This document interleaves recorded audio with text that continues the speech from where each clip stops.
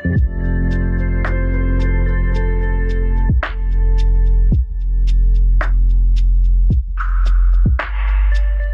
to the For the Gospel podcast, where we're all about sound doctrine for everyday people. I'm your host, Costi Hinn, and I want to kick off a 4-episode series on spiritual disciplines here on the podcast to help get you jump-started this year.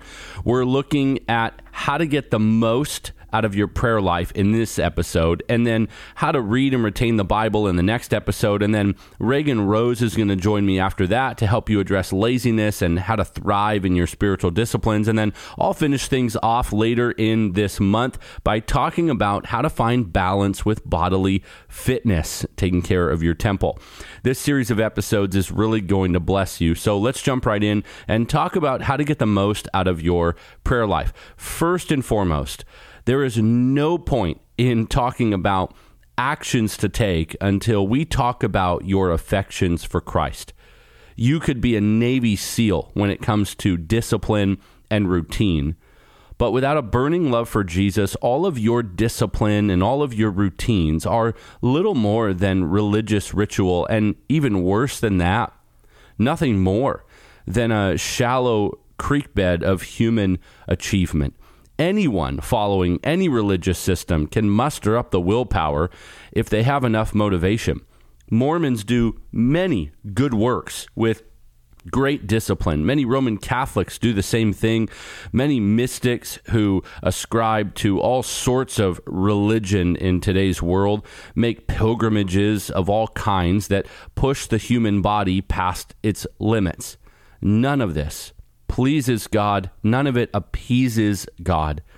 It is all the pitiful effort of man-centered religion. What separates Christianity and the Christian prayer life from all other so-called religions is deep and loving affection for Jesus Christ. We love him in response to his great love for us. He is the crown jewel of the Christian faith. He's the center of the Christian faith. He's the anchor to our soul. And the true Christian believes what Samuel Rutherford said when he said, heaven would be hell without Jesus.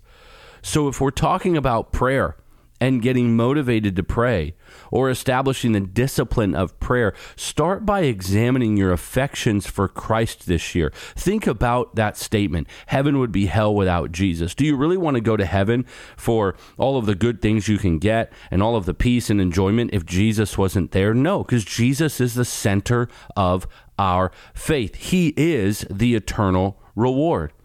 Do you want to have peace today from doing some yoga practice or some mystical thing that you do to try to find your peace or your rhythms? Is a workout going to help you feel a little better? Sure. Is going and eating better today going to help you feel better? Sure. But in all of those things, if you had all the money in the world and the best mental mindset in the world and you had the best body in the world, but you didn't have Christ, who cares? Do you love Jesus? Is he everything to you? Do you enjoy him?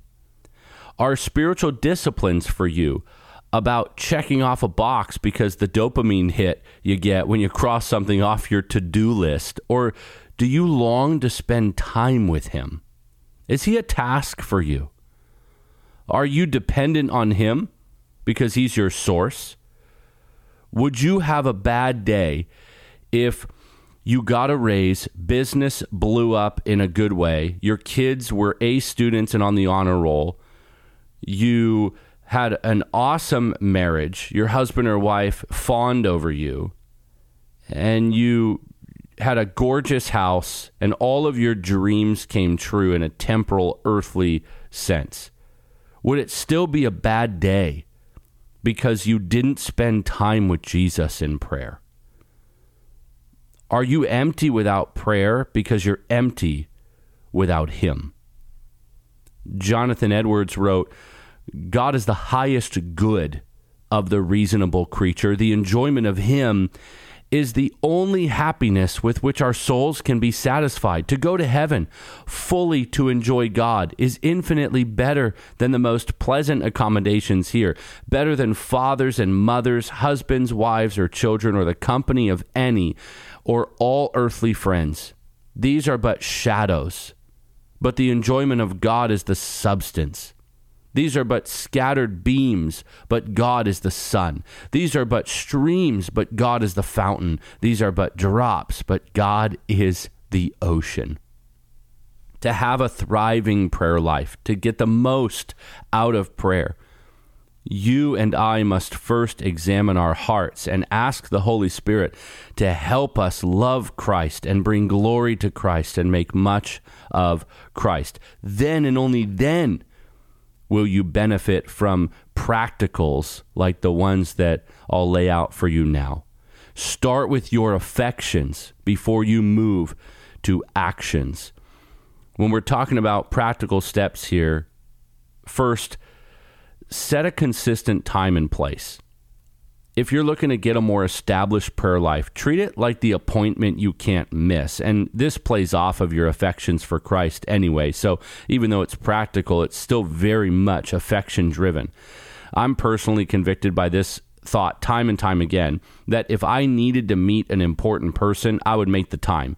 If a famous athlete that I like or my favorite preacher that I look up to called me and said, I want to meet you tomorrow at 6 a.m., I'd be there at 5:45 a.m. I'd probably be there at 5:30 a.m. because I wouldn't want to be late. If I have a doctor's appointment or a special meeting or a date night with my wife, you got a game for your kid, or if I have a sermon to preach, I am there consistently. And the time and the place is preset in the calendar. And so the question then becomes, if we plan out so much of our lives and we're so diligent with time and we're very, very particular about being certain places for certain people, shouldn't prayer and time with the Lord be treated the same way? Begin to see prayer as a time you set aside to be with Jesus. Go to that place and that particular place at that time daily.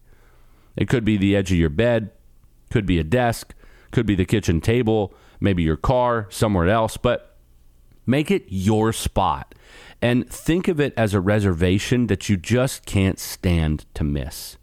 Number 2, make prayer lists. We go to meetings with an agenda set, right? The best meetings are the ones that have an agenda. It keeps the meeting flowing and it keeps you anchored when you get off track. We go to school with homework done. If you're in school, either in grade school or in college or university, you're getting your master's, whatever, you go with your homework done. You know the syllabus and what to do. We go to games with our tickets. You go to the grocery store, you make a list beforehand. Otherwise, you're just going to impulse buy the whole time. Don't go to Costco without a list, or you will impulse buy things you don't need. I've got several extension cords for that exact reason, although I would argue I need the extension cords, although my wife would say I have enough extension cords, but make a list and you won't impulse buy. We do a host of activities where we actively lay out what we want, what we need, and what we require to do that thing successfully. And yet with prayer, we might sound like this, and I'm not making any fun of anyone here. Just hear me on this. This is what a prayer sounds like at times. You may have prayed like this. Maybe you do pray like this. I can look back on times in my life and think, man, I think I prayed like that. You know, God, I just come to you, and people will say, they say the word just. These are filler phrases because we don't know what to say because we're not prepared to pray.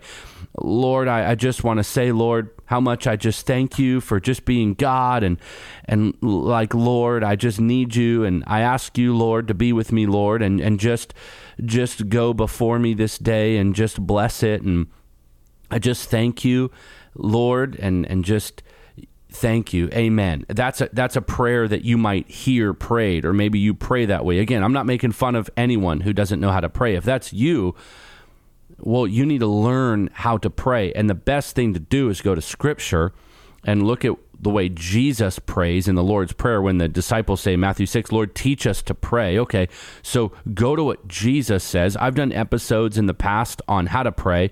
We've got blog articles on how to become a prayer warrior and how to pray. We have videos on prayer on the For the Gospel YouTube channel. So when it comes to prayer, we got you. And a quick scroll will get you any resource you need for free. So do that if you want to learn how to pray. But what's the deal when we're rambling on? Well, we don't come to prayer prepared. We get awkward We don't know what to say because we haven't given deep thought as to what to say. Name another conversation or another situation where you and I say the word just 30 times in 1 minute. Name another conversation where we say someone's name, like when people are praying and they fill the prayers with Lord and Lord God and God Lord, and they just over and over and over. Look, I think we should definitely address the Lord that way. Kurios, the word Lord, is a term of authority and acknowledgement, but oftentimes, you know, and I know, we're just sort of filling up that prayer because we don't know what to say and we're not prepared. Do you talk to your spouse or a friend, if they're, let's say their name was Mark, you say, hey, Mark, I want to just ask you a question, Mark. I've been thinking a lot, Mark, and I really appreciate you, Mark, and I had a few thoughts for you, Mark. No, we would just say their name and get on with it and begin to have the conversation or begin to share our heart with Mark. Well, we go on in prayer because we haven't made a list or thought about what we are going to pray. When Jesus tells his disciples how to pray, there's a structure there. He begins by saying, hallowed be your name. Lord, hallowed be your name, Father in heaven. So when they say, Lord, teach us to pray, he then immediately, the Lord does, Jesus, then immediately begins to lay out a clear structure for praying in the Lord's Prayer.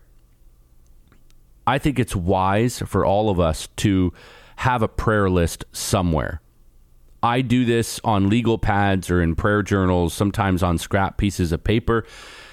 The more I write out prayers, I tend to get a little deeper and deeper, because once you write something down, like, please save my child, or provide this for my needs, the prayers get deeper because you start thinking of things that are just beyond, today. You start thinking of people that have asked you to pray for them. You start thinking about heart issues or sin. Things can get so deep. My prayer list will have my wife on there, my kids, our church, for the gospel, this ministry, maybe some of your prayer requests, broader circles of ministry friends, the lost, extended family, burdens, and more. Listing these things out gives me consistent talking points in my prayer life. And then I pray for these things repeatedly. There may be something I'm praying for one of my children or my wife or our home or our church ongoing. And I'll get to talking about answered prayer in a few more points, but listing things out helps us not ramble. It gives us a roadmap. When we make a list, the mind, when it does wander, because you're going to have that challenge, everybody does, you can go back to something. Filler phrases abound in the prayer life of the one who has not been thinking about things to pray about. If you want a great way to just keep this handy, put it on your phone. You'll always have it with you. But again, be careful with the phone because those can be distractions during prayer. But make a list. Third, pray immediately for needs as they come to you. You want to get the most out of your prayer life, then don't wait to pray for things. Prayer is always available to you, so use it. When someone shares a need, say, hey, can I pray for you right now? And then do it. When you get a text or a call or an email about a need, pray in the moment. Based on whatever you're facing right now, in this moment, you may want to just hit pause on my voice and go to the Lord in prayer for your situation. Don't wait to pray. Pray. Number 4. Be on guard against hurry. Maybe this one is just me, but I'll share honestly. Sometimes I feel pressure to pray fast. Sometimes it's with people. We feel like they're just waiting for us to kind of get done with it. And when we pray, we sort of rush through it because, no one wants to sit there while we're praying and pausing and thinking and getting all deep with the Lord. And we just sort of rush through it. And we think, well, we usually pray to open or pray to close. So you pray to open, it's like, well, pray and get on with it. You pray to close, it's like, okay, pray real quick. Let's be done with it and get on with it. There can be so much hurry with prayer. We pray in the morning and there's much to be done, so we've got to hurry up. We pray at night and we've got to get to bed, so hurry up. Well, if prayer must hurry up and be done because there's always something to go and do, I fear we've missed the whole point of communing with God in prayer. So try to notice this one in yourself. I'll do the same. When we pray, let's purposely slow down. Let's be in no hurry at all. The world can wait when it's time to pray. Number 5, document your answered prayers. Do that this year. 2023 could be a fantastic year of looking back on all that God did, and then also persevering in prayer for things that you're still waiting on the Lord for. Faith surges when we see God answer prayers, though. And I'm not talking about saving faith. I'm talking about faith as in trusting in the Lord. You know, sometimes people will get bitter or forgetful, or they'll doubt and they'll get anxiety over something, thinking, well, I don't know what God's going to do, or will he come through? All you have to do is look back on what he's done, and you know the Lord has come through time and time again. I'm going to trust him in this situation. He's never early. He's never late. He's always on time. His timing is perfect. In Joshua chapter 4, the children of Israel raise up memorial stones. Some call these stones of remembrance, where God did amazing things in a certain place at a certain time. And so they raise up these memorial stones as a way to establish locations that tell of God's great work. So when their children or their grandchildren go walking by those stones, you might say, what is that? And someone would then say, those stones are where, or this is where God did that great thing. And then that gives hope and excitement and faith and trust to a whole new generation that understands, okay, God comes through, and he's come through for my mom, my dad, my grandparents. And documenting answered prayers helps us go back and remember what he's done, knowing that he can do it again. Number 6, posture can equal perspective. Here's what I mean by that. There's no rule that says you have to drop to your knees or close your eyes or go into a literal prayer closet. But if you want to get the most out of your prayer life, consider where you pray or how you pray from a posture standpoint. I'm not getting weird on you here. Stick with me. If you're too proud to bow your knees in prayer, or you've never done that, you should. If you get distracted by having your eyes opened, close them. If you can't find a place where nobody interrupts you, or you're not tempted to grab your phone or something else, maybe having a quote-unquote prayer closet is a great idea. Sometimes people think that's weird, or, what's a prayer closet? What are you doing in there? Look, a prayer closet might be for you a literal closet. You go into a closet in your house where no one can find you or get you. Your phone's not in there with you. It's quiet, and you pray. Posture can equal perspective. If you want perspective in prayer, don't pray in the middle of, don't try to have like a deep prayer meeting in the middle of rush hour traffic. You're going to be stressed. You're going to need to signal. You're going to need to look around. You might need to pray so you don't sin in rush hour traffic, but have times where you just get alone with God. And why I say the comment about dropping to your knees if you've never done that before is there's something about simply bowing before him. The heart takes a posture of adoration, of lowliness. In the Old Testament, they would prostrate themselves. The Greek word in the New Testament, proskuneo, literally means to kind of throw yourself down at someone.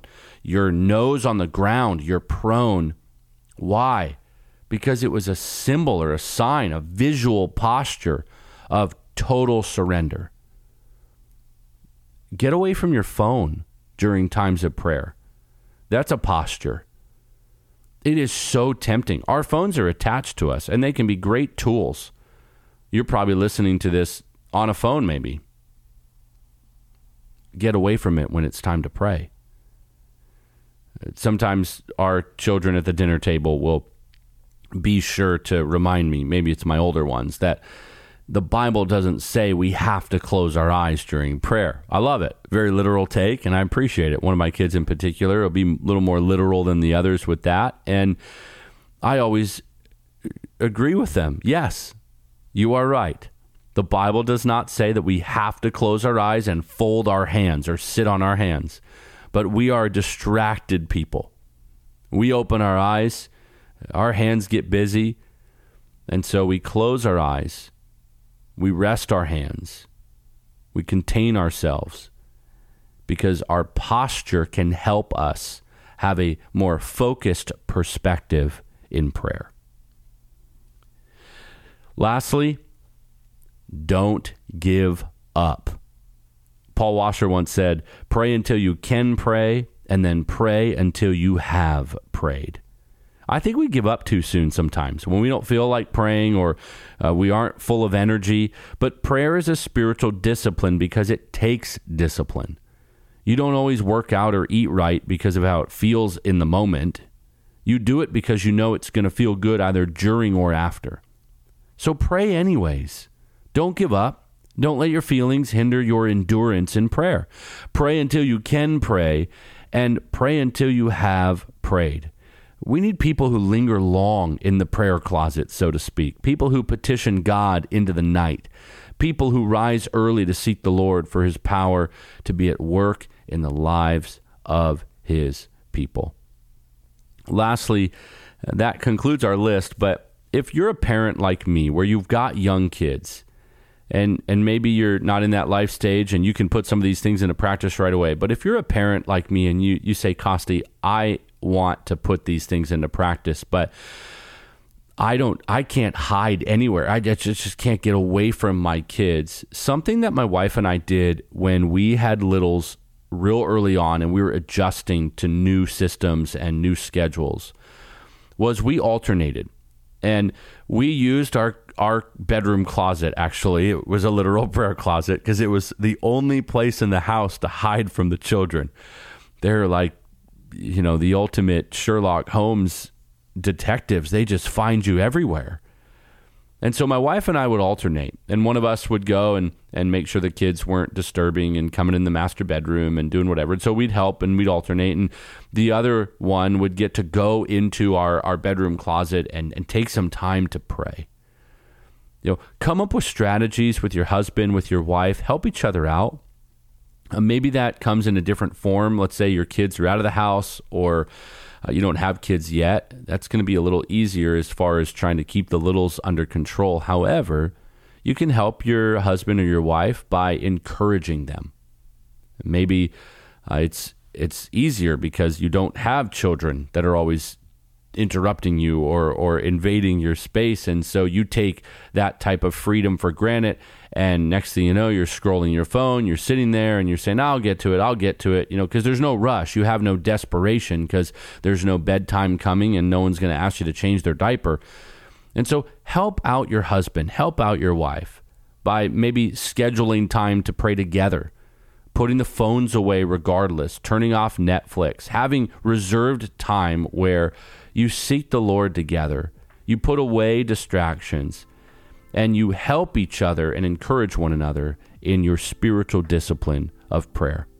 I hope this episode has been helpful and that you get more out of your prayer life than ever before in 2023. Don't forget, if you're insecure or you're worried about your prayer life or you feel like you don't know how to pray, go use some of our free resources on prayer. Go to forthegospel.org and go to the blog and read articles on prayer, or check out our YouTube channel and look up some of the videos we have on prayer. We'll have more resources for you this year on that as well. Thank you for listening and for your support. Be sure to drop us a review on Apple or Spotify if you haven't already and the podcast has been a blessing. I'll be back next Monday with another episode. For now, keep on living for the gospel.